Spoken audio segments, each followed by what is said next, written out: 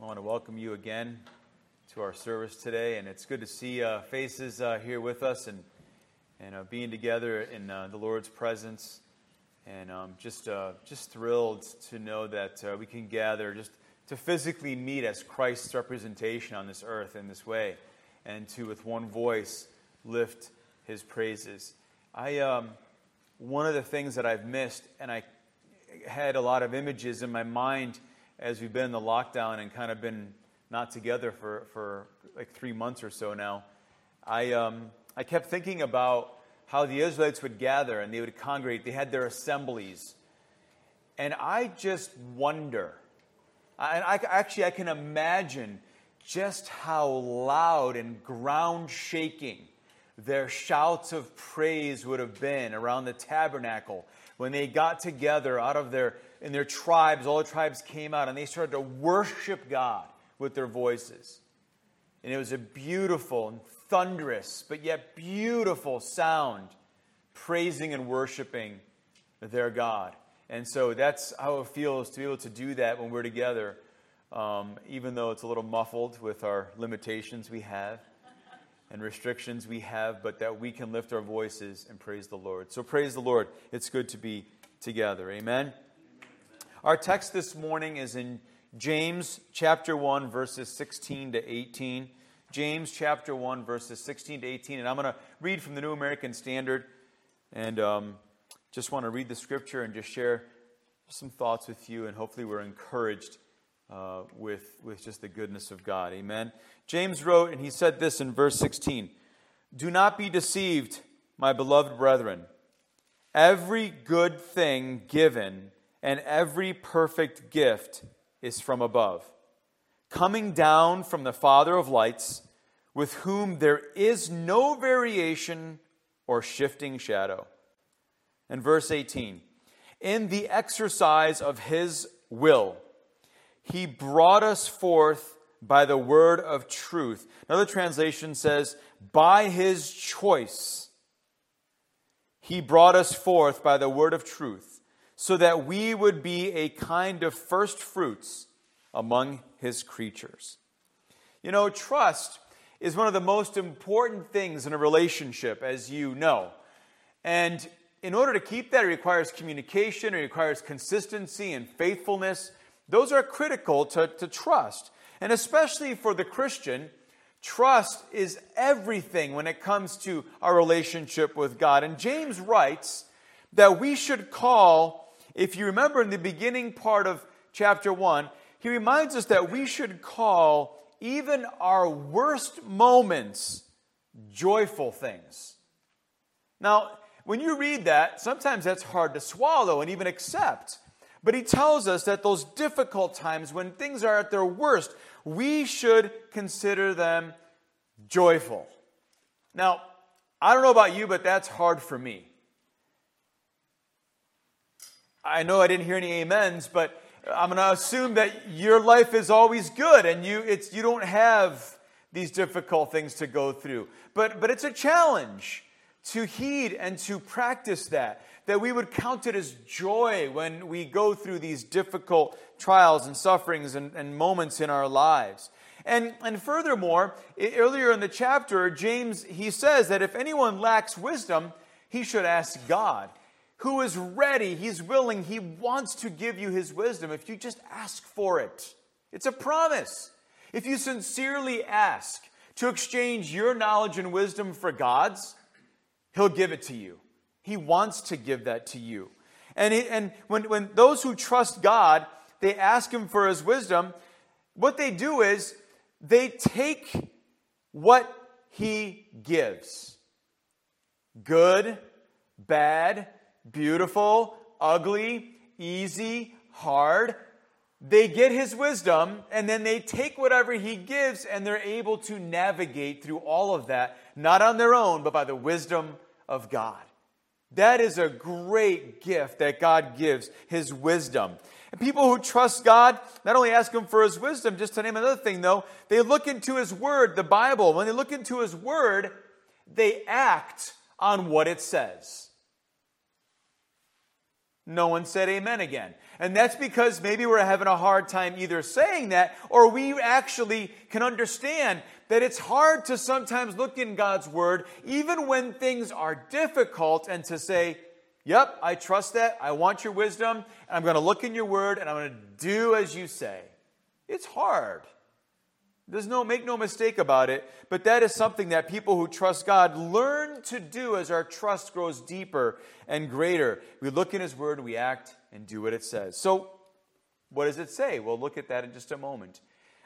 In just about 9 days, my son Preston, many of you haven't seen him for, well, it feels like since he was 10 with the lockdown, but he's going to be 13 in like 9 days.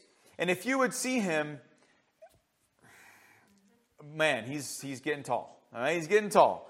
But, one of the things I asked him last week was, hey, you get excited about your birthday coming up.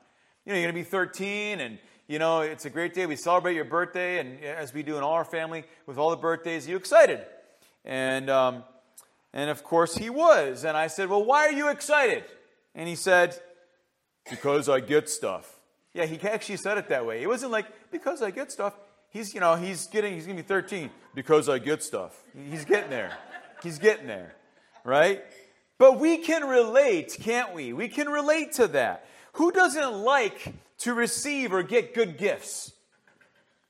Really good gifts. How about surprise gifts? Don't you love surprise gifts? And especially when they're really good ones, whatever that means to you. But when you really benefit or it really brings you joy to your heart. And especially if it's not just on your birthday or Christmas. We all like good gifts. I can name many of them, but I won't bore you because I'll get excited and you won't if I start listing all the good gifts I got. And that's what our text this morning is all about. Every good gift comes from God, including the greatest gift of all, our salvation. So as we think about good things and perfect gifts, please notice just 2 points this morning in our text. And I'll have others, but the 2 main points.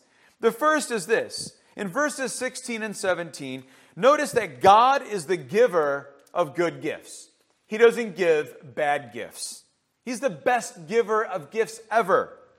James says in verse 16, before he gets to the gifts part, he says, don't be deceived. The question is, deceived about what? Earlier in chapter 1, James tells us that God does not tempt us. That's not in God's nature. It goes against His character. He's not going to tempt you. That would be a bad gift or thing to give someone. And when things aren't going our way, James says, don't be deceived. When they're not going your way, when we feel the heat and it gets turned up, and the stress, for example, of the uncertainties of our time. Can you relate to that? Or the confusion that comes with mixed messages from medical or political leaders. Can you relate to that? And I'm not here to knock anyone. It's just, well, it's the reality. Let's be truthful. Or just, let's make it simple and reference what James says. When there are difficult trials that test our faith, and it could be a lot of things, including things I've mentioned. It's then that we need to be on high alert for the emotions and sinful thinking in our minds, our thoughts, that can trick us, in a sense, deceive us, so that we can turn away from God. I didn't say fall away from God. I said turn away from God. That we kind of make our steps away from Him because we start to think things that don't focus on the fact that God is a giver of good things. And we need to be careful of another temptation on the heels of those things that try to deceive us, our emotions and our thoughts, if we start to look at what's around us. We begin to look elsewhere for the good things that we think we're missing when things are hard or things haven't improved for a while. If God won't provide them, we say in our minds, then we'll go and get them for ourselves. Have you ever tried doing that?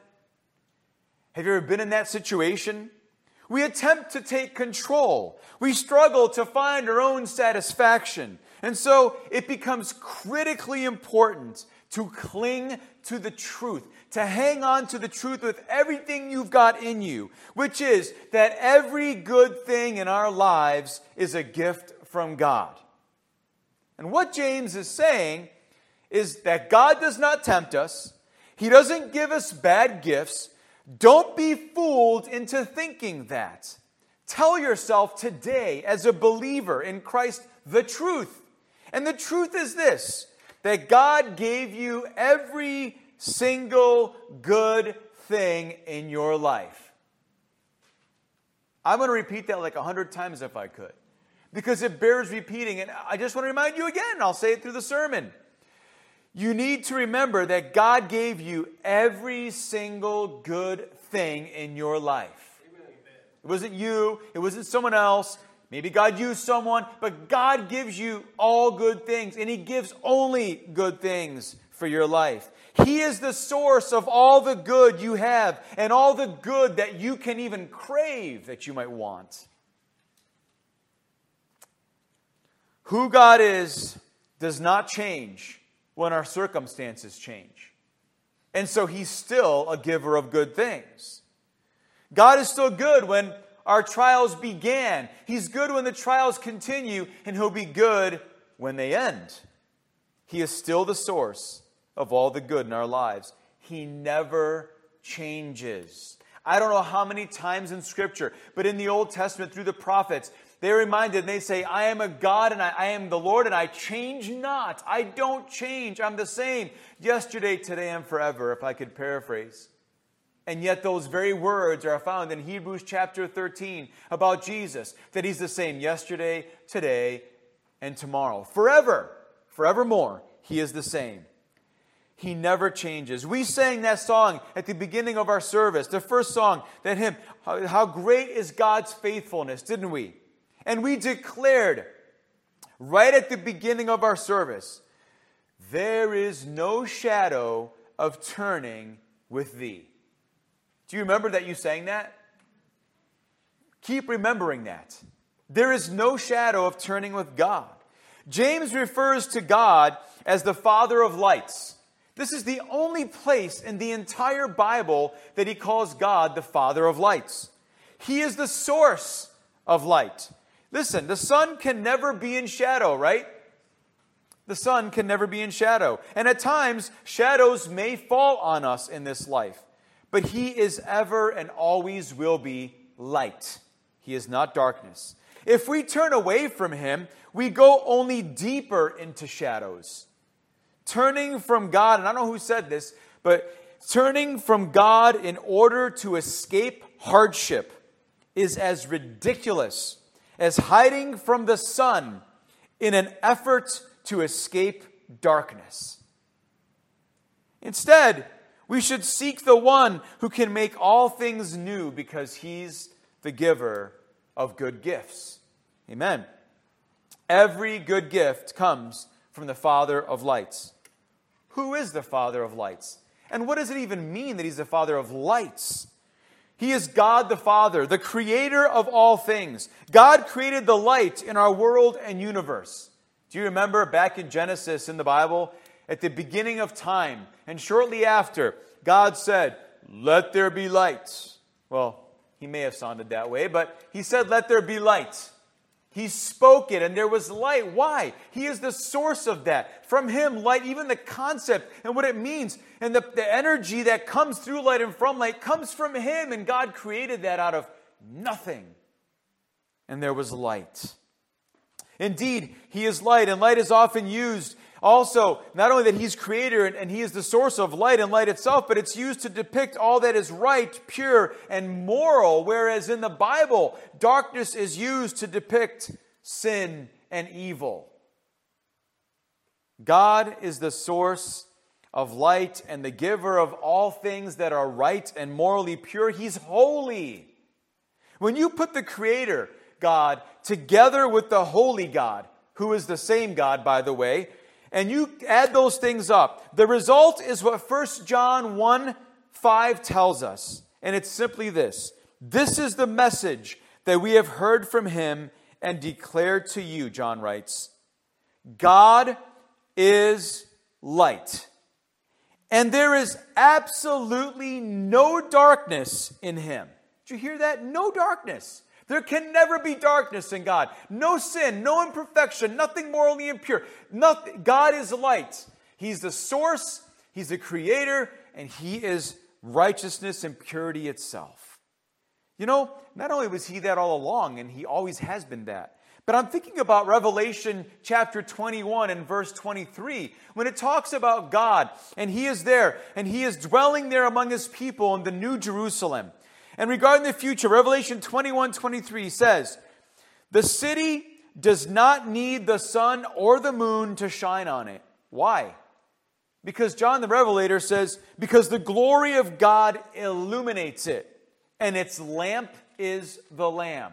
Now, it's important that he says that God himself illuminates it, his glory, but that he also says its lamp is the Lamb. Why? Because God is God, Jesus is God, the Holy Spirit is God. There's one God. But yet Jesus, who was on this earth, you remember John chapter 8, he said something about himself. He said, "I am the light of the world. He who believes in me, even though he walks in darkness or in this world, he will have the light of life in him." He will have the light of life, and he won't be walking in darkness. He will have the light of life. God himself, by the presence of his Holy Spirit, will fill, and he will be in us. And then we can make something of a reality, if you will. It'll be a reality that will take Jesus' words in Matthew chapter 5, where he's talking about citizens of God's kingdom, and he says, "You are the light of the world." Now, come on. That's impossible. You know that's impossible. I know that's impossible. On my own, I cannot be the light of the world. And yet Jesus makes that proclamation about those who believe in him and who are citizens in his kingdom. How?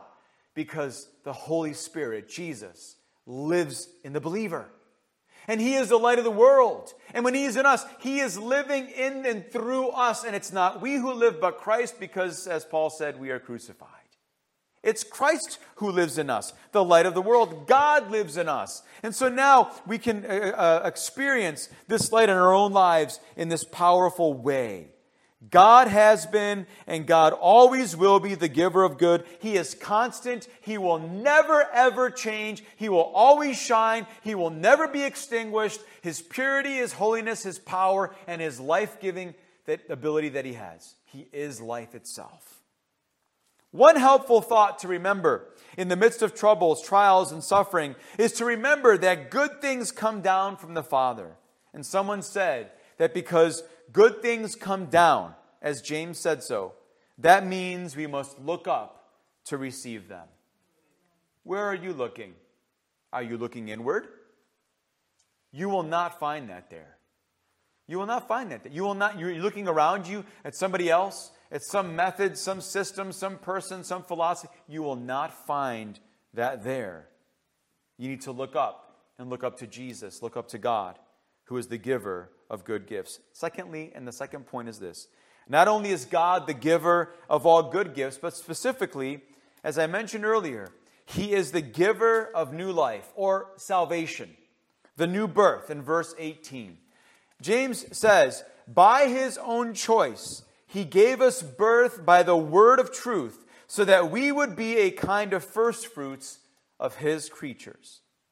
God is the giver of new life. He gave us birth by the word of truth. Notice how this happens. We see first and foremost that this was by God's choice. God loved you, God saw you, and he chose you if you're a child of God. And he wants you to be a child of his. He's choosing you. Maybe he's prompting you in your heart and you're feeling his love and his draw and your understanding and you're realizing your eyes are opening that you need God, who is the giver of good things and of a new life spiritually. Real life. Maybe you're realizing, and God is choosing you. God loves you so much that he sent his son for you. God is actively involved in our salvation. He's calling us to himself and he wants to save and he calls us to this new birth to be born again. You know, our first birth was a physical one. You've all had a physical birth. Yep, we were sitting here, we've all been born physically. But the second one is a spiritual one. And we're here and now in this physical life, but the second birth results, and it's for eternity when we are born again as Christians. And this is speaking of our spiritual salvation from the curse of sin, which is God's wrath in the end because of the price and the penalty for that sin. In fact, Romans 6:23 says that the wages of sin is death, but the gift of God is what? Eternal life through Christ Jesus our Lord.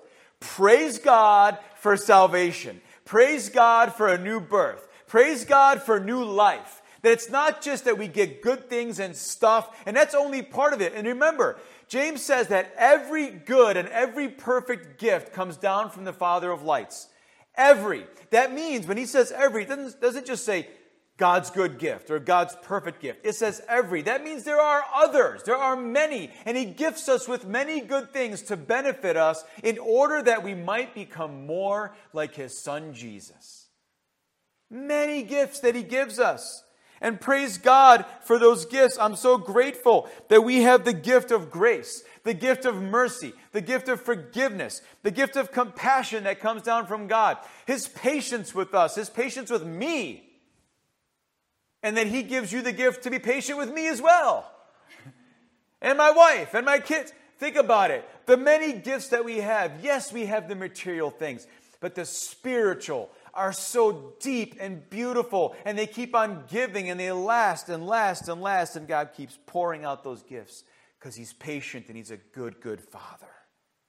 Notice, we are born again by the word of truth. It is impossible to be born again without the gospel and the Holy Spirit taking and supernaturally taking the Word of God and touching our hearts, moving us and stirring us and transforming. And that Word becomes alive and real, and our eyes are opened and our hearts become alive because He regenerates us. And all of a sudden we realize this gospel is real. God is calling me. He's drawing me. And it's a beautiful thing that happens at salvation, that we receive that eternal life because we're made new creatures, we're made alive through the gospel that Jesus died and rose again. And if we believe, we will be saved.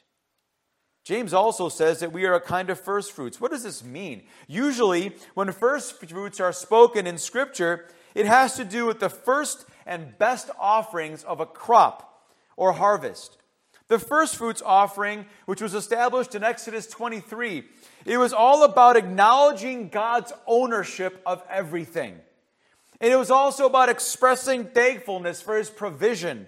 And of course, it was an anticipation for something that greater that was to come, and that was the whole harvest. Not just the first fruits, but the entire thing that was coming in the future. And it was bigger and greater than just that first portion. And we're first fruits. What does that mean? You know, it says that Jesus, when he arose, he was the first fruits of those who would be resurrected. He's the first one of a greater resurrection coming one day, when we're going to see Jesus and we're going to be resurrected to be with him in eternity forever and ever, spiritually, right? And to be reunified, to be unified with him and meet him in the air if the rapture happens. Praise God for that. We're going to be joined to him and connected to him, and we're first fruits of our salvation. Think about it. The first church being born. And now, think about all the fruits that came afterwards. How about us? How about those that come after us?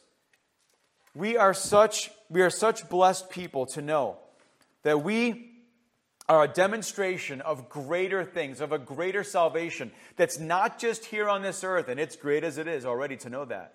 But we have something more to look forward to, and it's an eternity with him. A salvation that will never end, in his presence forever and ever and ever. So we are given new life by the work of God through the word of truth to be the first fruits of God's creatures. And the new birth that we've experienced is only a preview, as I mentioned, of the day to come when he makes all things new in a new heaven and a new earth. I can't wait. As we come to a close, I want to encourage you by remembering something and to take this to heart, this image.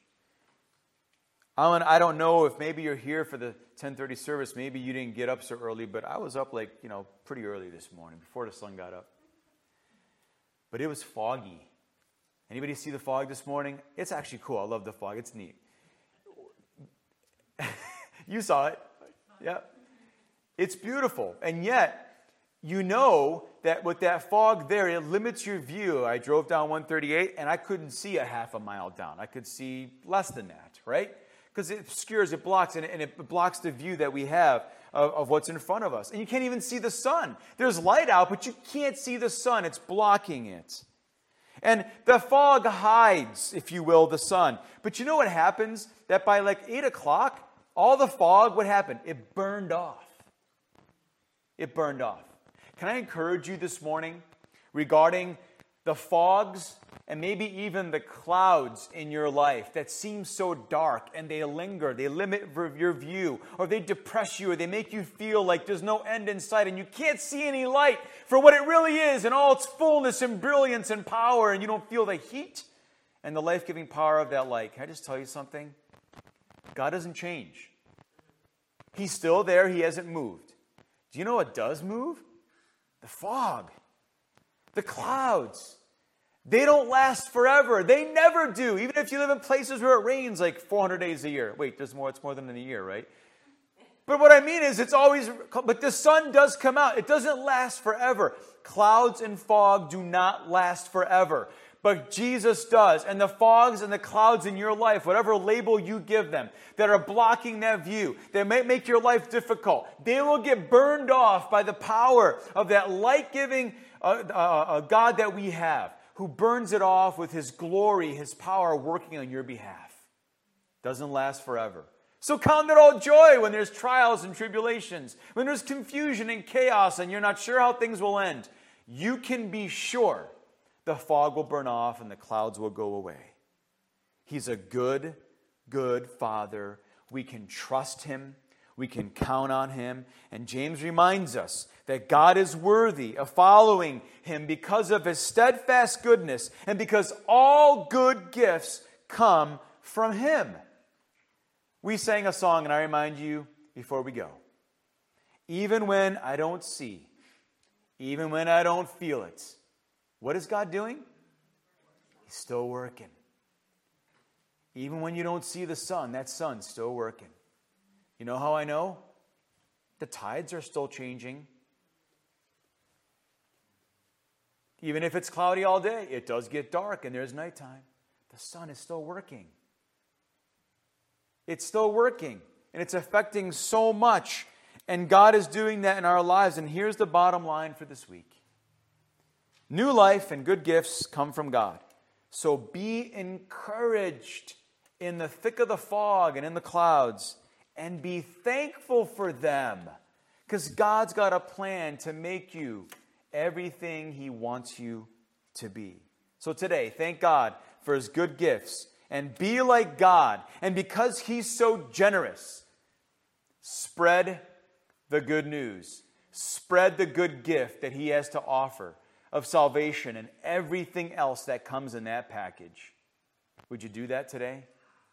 And oh, by the way, let's be good to our fathers today. Let's honor them. Let's bless them. And let's be good to each other. And let's ultimately love one another, because love is of God. Amen? Amen. Father, thank You for this day. We thank You again for our fathers. Lord, I pray that You bless them, Lord, as they go through this day, this week, this next year. Every day, may they lean on You, trust You, remembering that You are a God who gives good gifts, and salvation is the ultimate. Lord, I pray for a father or anybody who's here or watching, Lord, that they have not received You as Lord and Savior. They haven't received the best gift of all. That they would acknowledge that they are sinners, that they are imperfect, that they walk in darkness, and that You are light, You are perfect, and Your standard is high. But You sent Jesus, who died for our sins, for those of us who and people who cannot obtain and reach up to Your standard and maintain that. Thank You for Your forgiveness. Help us to believe that You rose again. And I pray, Lord God, that You would grant eternal life today, Lord, to all those You are calling and to all those who You will allow to believe today. We thank You and praise You that You're a good, good Father. We celebrate You and we celebrate our fathers today. In Jesus' name, amen.